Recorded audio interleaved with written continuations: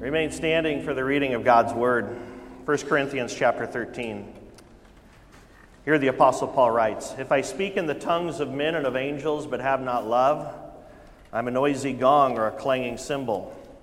And if I have prophetic powers and understand all mysteries and all knowledge, and if I have faith so as to remove mountains, but have not love, I'm nothing. If I give away all I have, and if I deliver up my body to be burned, but have not love, I gain nothing. Love is patient and kind. Love does not envy or boast. It is not arrogant or rude. It does not insist on its own way. It is not irritable or resentful. It does not rejoice at wrongdoing, but rejoices with the truth. Love bears all things, believes all things, hopes all things, endures all things. Love never ends. As for prophecies, they will pass away. As for tongues, they will cease. As for knowledge, it will pass away. For we know in part and we prophesy in part. But when the perfect comes, the partial will pass away. When I was a child, I spoke like a child. I thought like a child. I reasoned like a child.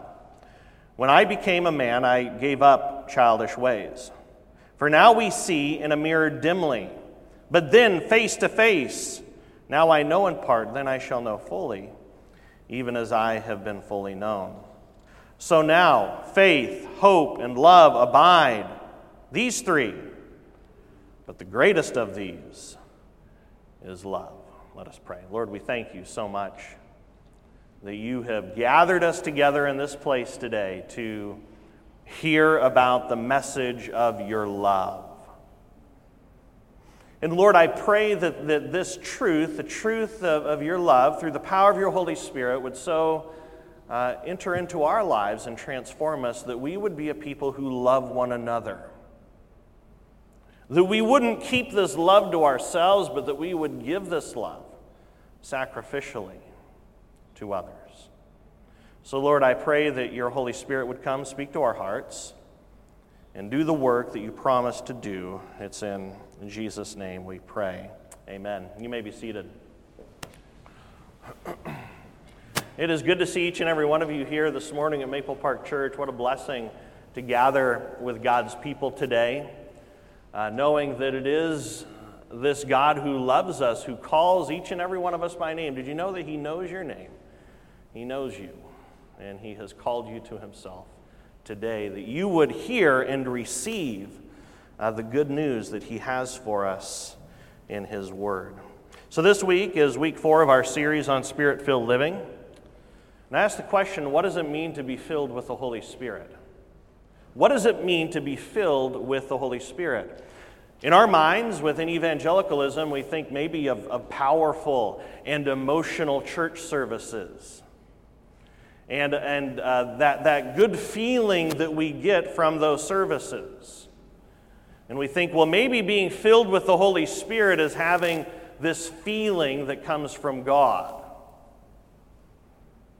Maybe it's through a service or through your devotional time, your time spent in prayer with God. Or I have this, or I propose this, or is being filled with the Holy Spirit something much deeper and helpful to us and to our neighbors and to one another than just an emotional experience in church or in prayer or in devotions? The Apostle Paul in Galatians 5 tells us that Spirit-filled living is actually about reflecting the character and the nature of Jesus Christ. So Spirit-filled living really is about living as a reflection of Jesus, and to live as a reflection of Jesus is to reflect his love towards other people. So the Apostle Paul really teaches us that to be filled with the Holy Spirit is to have love, to love one another. And so I say this, don't claim to be filled with the Holy Spirit if you don't have love. Don't claim to be filled with the Holy Spirit if you're not loving one another or loving your neighbors. Because being filled with the Spirit is more than just an emotional experience with God or an emotional experience in church. In today's passage from 1 Corinthians, we learn about the importance of loving one another. And that the fruit of the Holy Spirit is love, and Paul says in 1 Corinthians 13 that we are to love one another. And so what kind of love is Paul talking about? Paul is talking about an agape love. When he says that we are to love, he's saying that we are to have this agape love for one another. As Pastor Dirk said 3 weeks ago, the Greeks had 3 words for love. So in your New Testament, there are actually 3 words that are used for love. And the first one is this phileo love, this brotherly love, this friendship love, this fondness that we have for each other. That's phileo. There's also this eros love. It's where we get the word erotic. This is the love that's shared between husband and wife in marriage. But then the New Testament also speaks of a different kind of love, and that's agape love. And that's the love of God. That's the unconditional love that God has for humanity. It is a love that is measureless. It is a love that we really can't even begin to wrap our minds around. This is the unconditional love that God has for fallen and unfaithful humanity. This is the love that God has for you. That even though you're a sinner, and you have failed God in so many ways, He loves you with this immeasurable love. And this is the love that we're called to show towards one another and to show towards our neighbors. So what does it mean to agape love others? Well, first of all, you can't know what it means to agape love others until you understand the agape love that God has for you. And the agape love of God is truthfully described by Bible commentator Carlton Topp, and I have a slide for this. He writes that God loves this foul world reeking of lust and hate and greed and rebellion and blasphemy, a cesspool of guilt and shame. Sin-saturated and sin-cursed man was completely unworthy of any kind of divine love. But God did love him. Although he clearly saw all of man's repulsiveness, he devoted himself to man's welfare so deeply and intensely that he made the supreme sacrifice for man's sin. He gave his one and only Son to save fallen mankind. Such love is more than fondness or affection. It is the highest kind of love. It seeks the welfare of those who are utterly unworthy of any kindness and concern. So to agape love is to love those that we're not very fond of. But it's even more than that. To agape love is to love those who repulse us. To love those who disgust us. To love those that we would never want to be around. Because that's the kind of love that God has for you. It's easy to love those that are easy to love.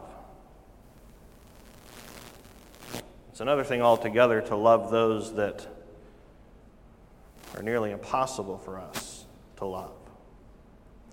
So you'll never understand the biblical meaning of love until you get a glimpse of the measureless love of God. And His love really is measureless. Scientists say that they can measure the size of the universe I have no idea how they do that.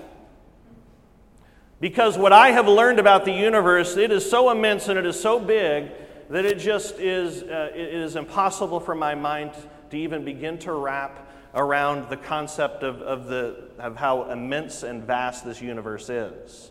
So we cannot even wrap our minds around things that scientists can measure. And God is bigger than the universe. And if God is bigger than the universe, which our minds can't even begin to wrap around the concept of how big it is,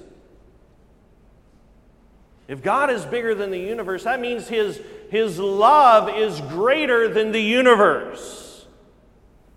God is immeasurable. And if God is immeasurable, that means that His love is immeasurable. We can't even begin to measure how vast His love is for you and for all of creation.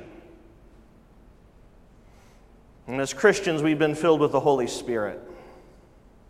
And God's Holy Spirit dwells within you and I. And His Holy Spirit empowers you.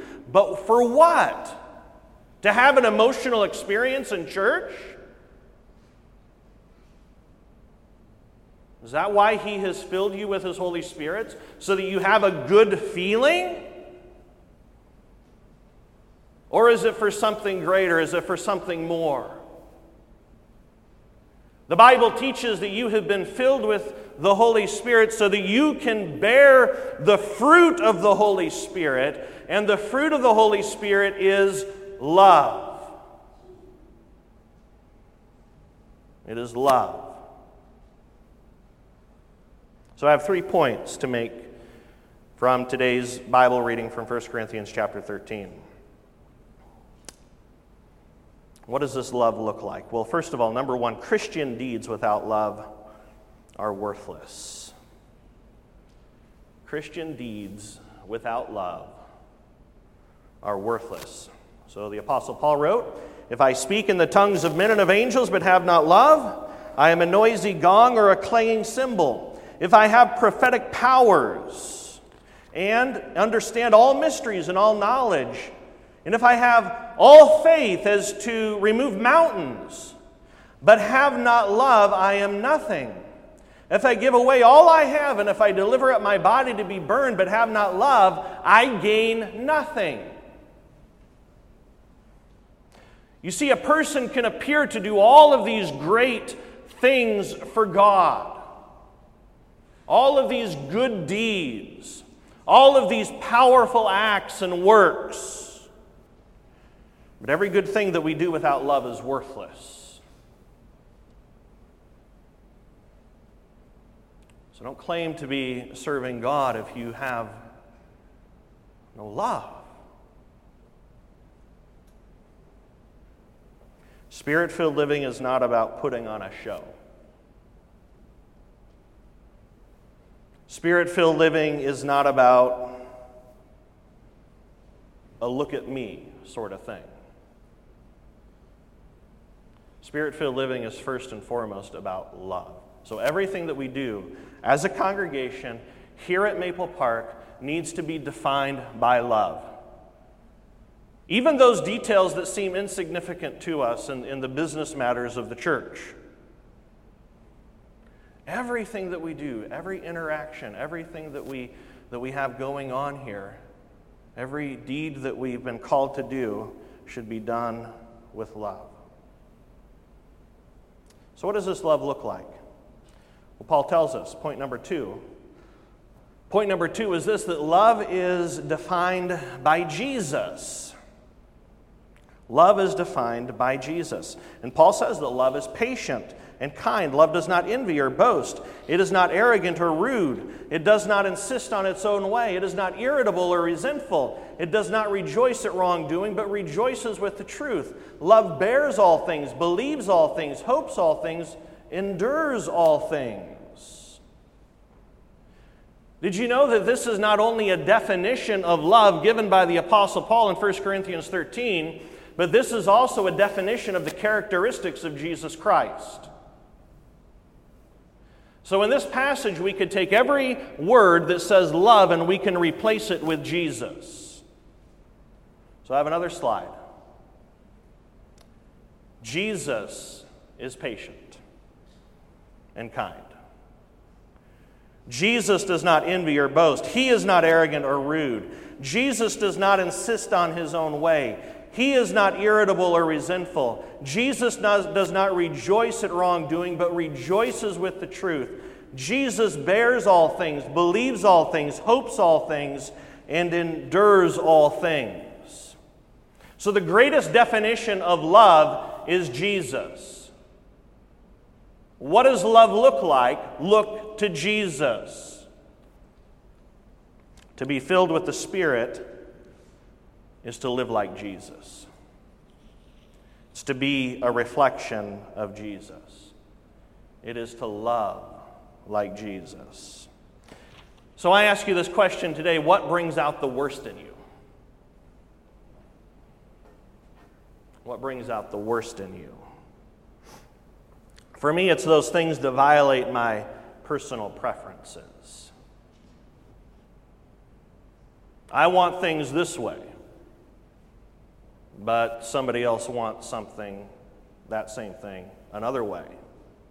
Now, there's nothing wrong with having personal preferences. When my desires and my ideas and my ways, this is the problem, when they become so important to me that I have little or no concern for others, that's a problem. So when my personal preferences get in the way of considering and loving others, that's a problem. You see, Jesus willingly laid aside his divine rights and privileges as true God in human flesh. He laid aside all of his divine rights and privileges to serve you. He laid it all aside for your benefit. And we ought to lay aside our own personal preferences, motivated by love for the benefit of others. This doesn't mean taking abuse. No. It simply means living a humble and loving life. So, what brings out the worst in you? What brings out the worst in you? Usually it's this selfishness that resides within us, demanding my own way without considering the needs of others. Another question to ponder is this: what will truly matter when you get to heaven? What's really going to matter when you get to heaven? The only thing that will truly matter are those things which are eternal. So think about all of the activities that you have in your life. Think of your goals and your dreams. What really matters? What's really going to matter when you're in heaven? So your life, the life that you live today, can count for eternity if your life is lived as a reflection of Jesus and of his love.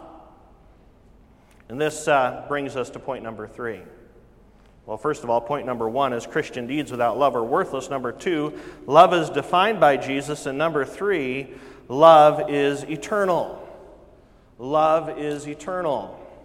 What counts for eternity? Well, the Apostle Paul, verse 8, love, what? Never ends.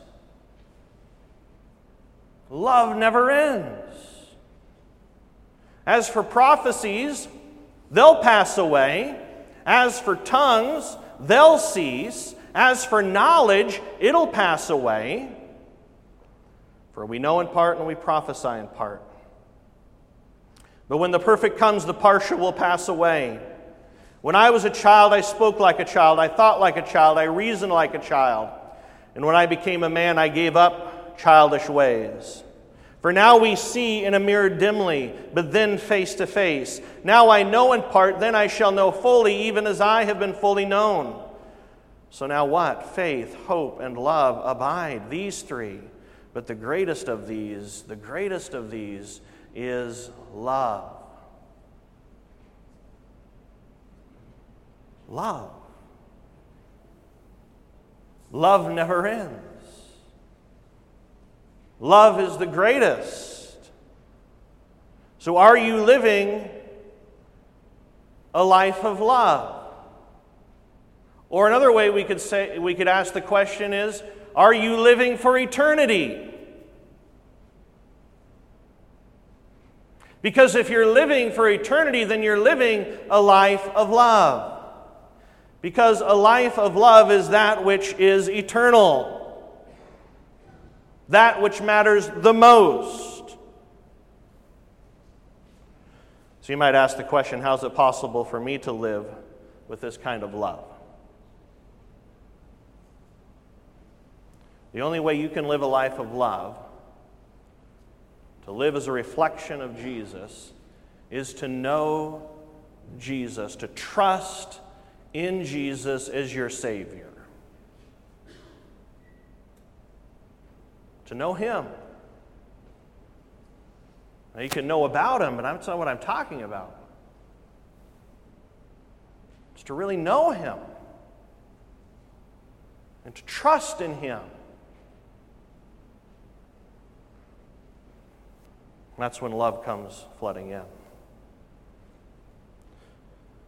So today, if you have not received Christ as your Savior, if you haven't received Jesus as your Savior, you'll never experience His love.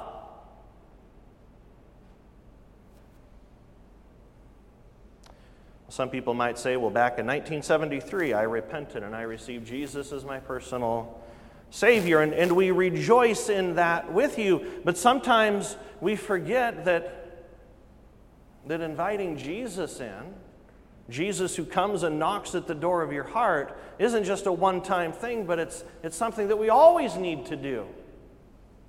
And actually that passage from Revelation 3:20, which is familiar to many of us who grew up in the church, where Jesus says, "Behold, I stand at the door," and what? He says he stands at the door and knocks. And if anyone opens their heart, He'll come in. He's writing that to people who are already Christians. Oftentimes we use it in evangelism as if it applies to unbelievers only.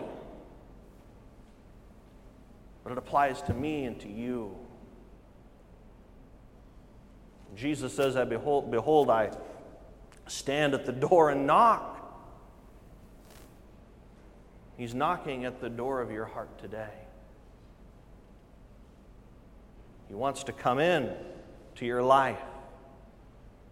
He wants to fill your heart with His love so that you then can live as a reflection of Christ to others. And then the love of Jesus. The love of Jesus is this kind of love that lifts you up.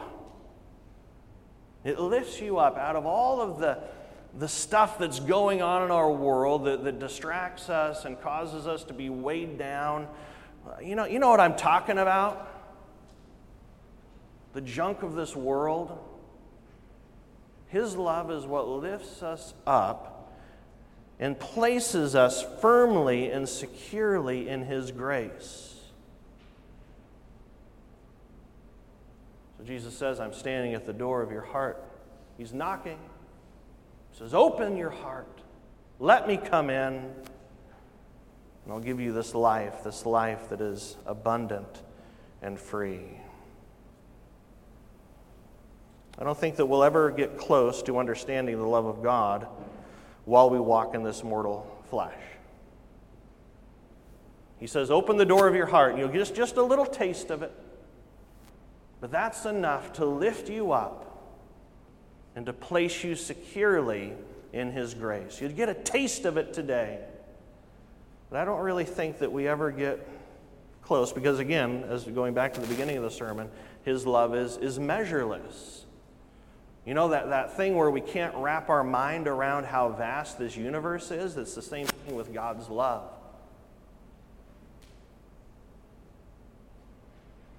But one lady came close to experiencing this love, and in ways that I never have.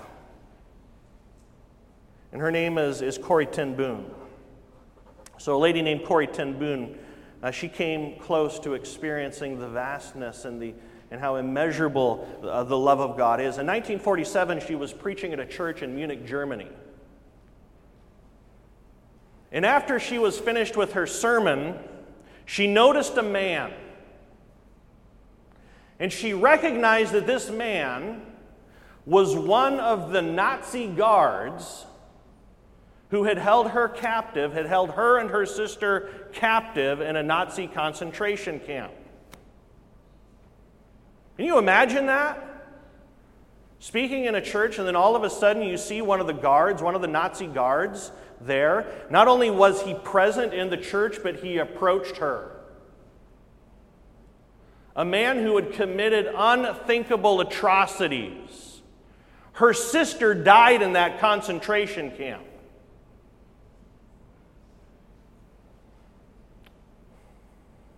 Well, this man, after she was done preaching in this church in Munich, Germany, approached him and he held out her hand to Corrie ten Boom.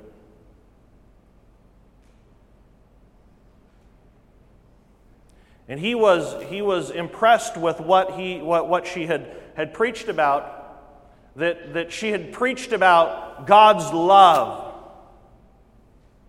and a love that forgives, a love that's unconditional, a love that's immeasurable. And so he held his hand out to her, and he was seeking her forgiveness. He says, I know that God has forgiven me. I've become a Christian. I've become a Christian. And I know that God has forgiven me of all of the atrocities that have taken place, that I've been responsible for as a Nazi working in a concentration camp. Then he says, will you forgive me? She couldn't bring herself to do it. But then, in that moment, she remembered that forgiveness is not optional for the Christian. For a Christian, it's not an option for us to forgive. Christ commands us to forgive. He commands us to forgive. So she made the decision to extend her hand. She made the decision to say, I forgive you. Then she said this for a long moment. Next quote, Alyssa. For a long moment, we grasped each other's hands, the former guard and former prisoner. And she said that in this moment, I had never known God's love so intensely as I did then.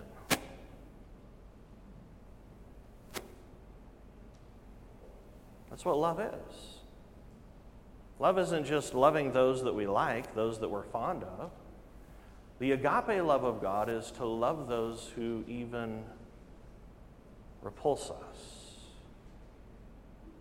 While we were still sinners, Christ died for us. While we were dead in our trespasses and sins, Christ made the ultimate sacrifice in love for us. To truly know and trust and experience God's love is to really give it away. Is to give it away. Not just to those that we're fond of, those that we enjoy being around, but even the most repulsive people that we can imagine. This is the miracle of God's love. This is the love that God has for you, and this is the love that we're to give towards others. Let's pray. Lord, as we talk about God's love, sometimes we may assume that it's that it's just all a touchy-feely, feel-good sort of thing, but it's actually a really difficult thing. It's a hard thing. It's actually an impossible thing for us to do. Lord, you have loved us, and we're only beginning to scratch the surface, to get a little taste of what it means to open the door of our heart and to invite you to come in. We're only getting a little taste of that. And Lord, but Lord, as we love those that are so difficult for us to love in this world, as we begin to give that love away to others, even when it's so hard for us, then we begin to grasp and to understand truly the love that you have for us. So Lord, I pray for those who are here today. I don't know the situations that every individual walks in here with, what they're struggling with, what they're facing in life, but you do. You know each and every one of us by name. And Lord, I know that there are people in here today who are having a hard time loving, having a hard time forgiving. I pray in the name of Jesus that your love would so flood into their lives that they would love, that they would forgive, that they would be reconciled. Lord, it's something that only you can do. Lord, it's more than a feeling in church. This life that you've given to us in your Holy Spirit through the fruit of the Spirit isn't just about feeling good in church or feeling good, period. It's about living a life, a messy life, a difficult life, doing those things, Lord, in your strength that we never thought that we'd be able to do. So thank you for people like Corrie ten Boom, who lived her life as a reflection of your love. And I pray that each and every one of us would do the same. It's in Jesus' name we pray. Amen.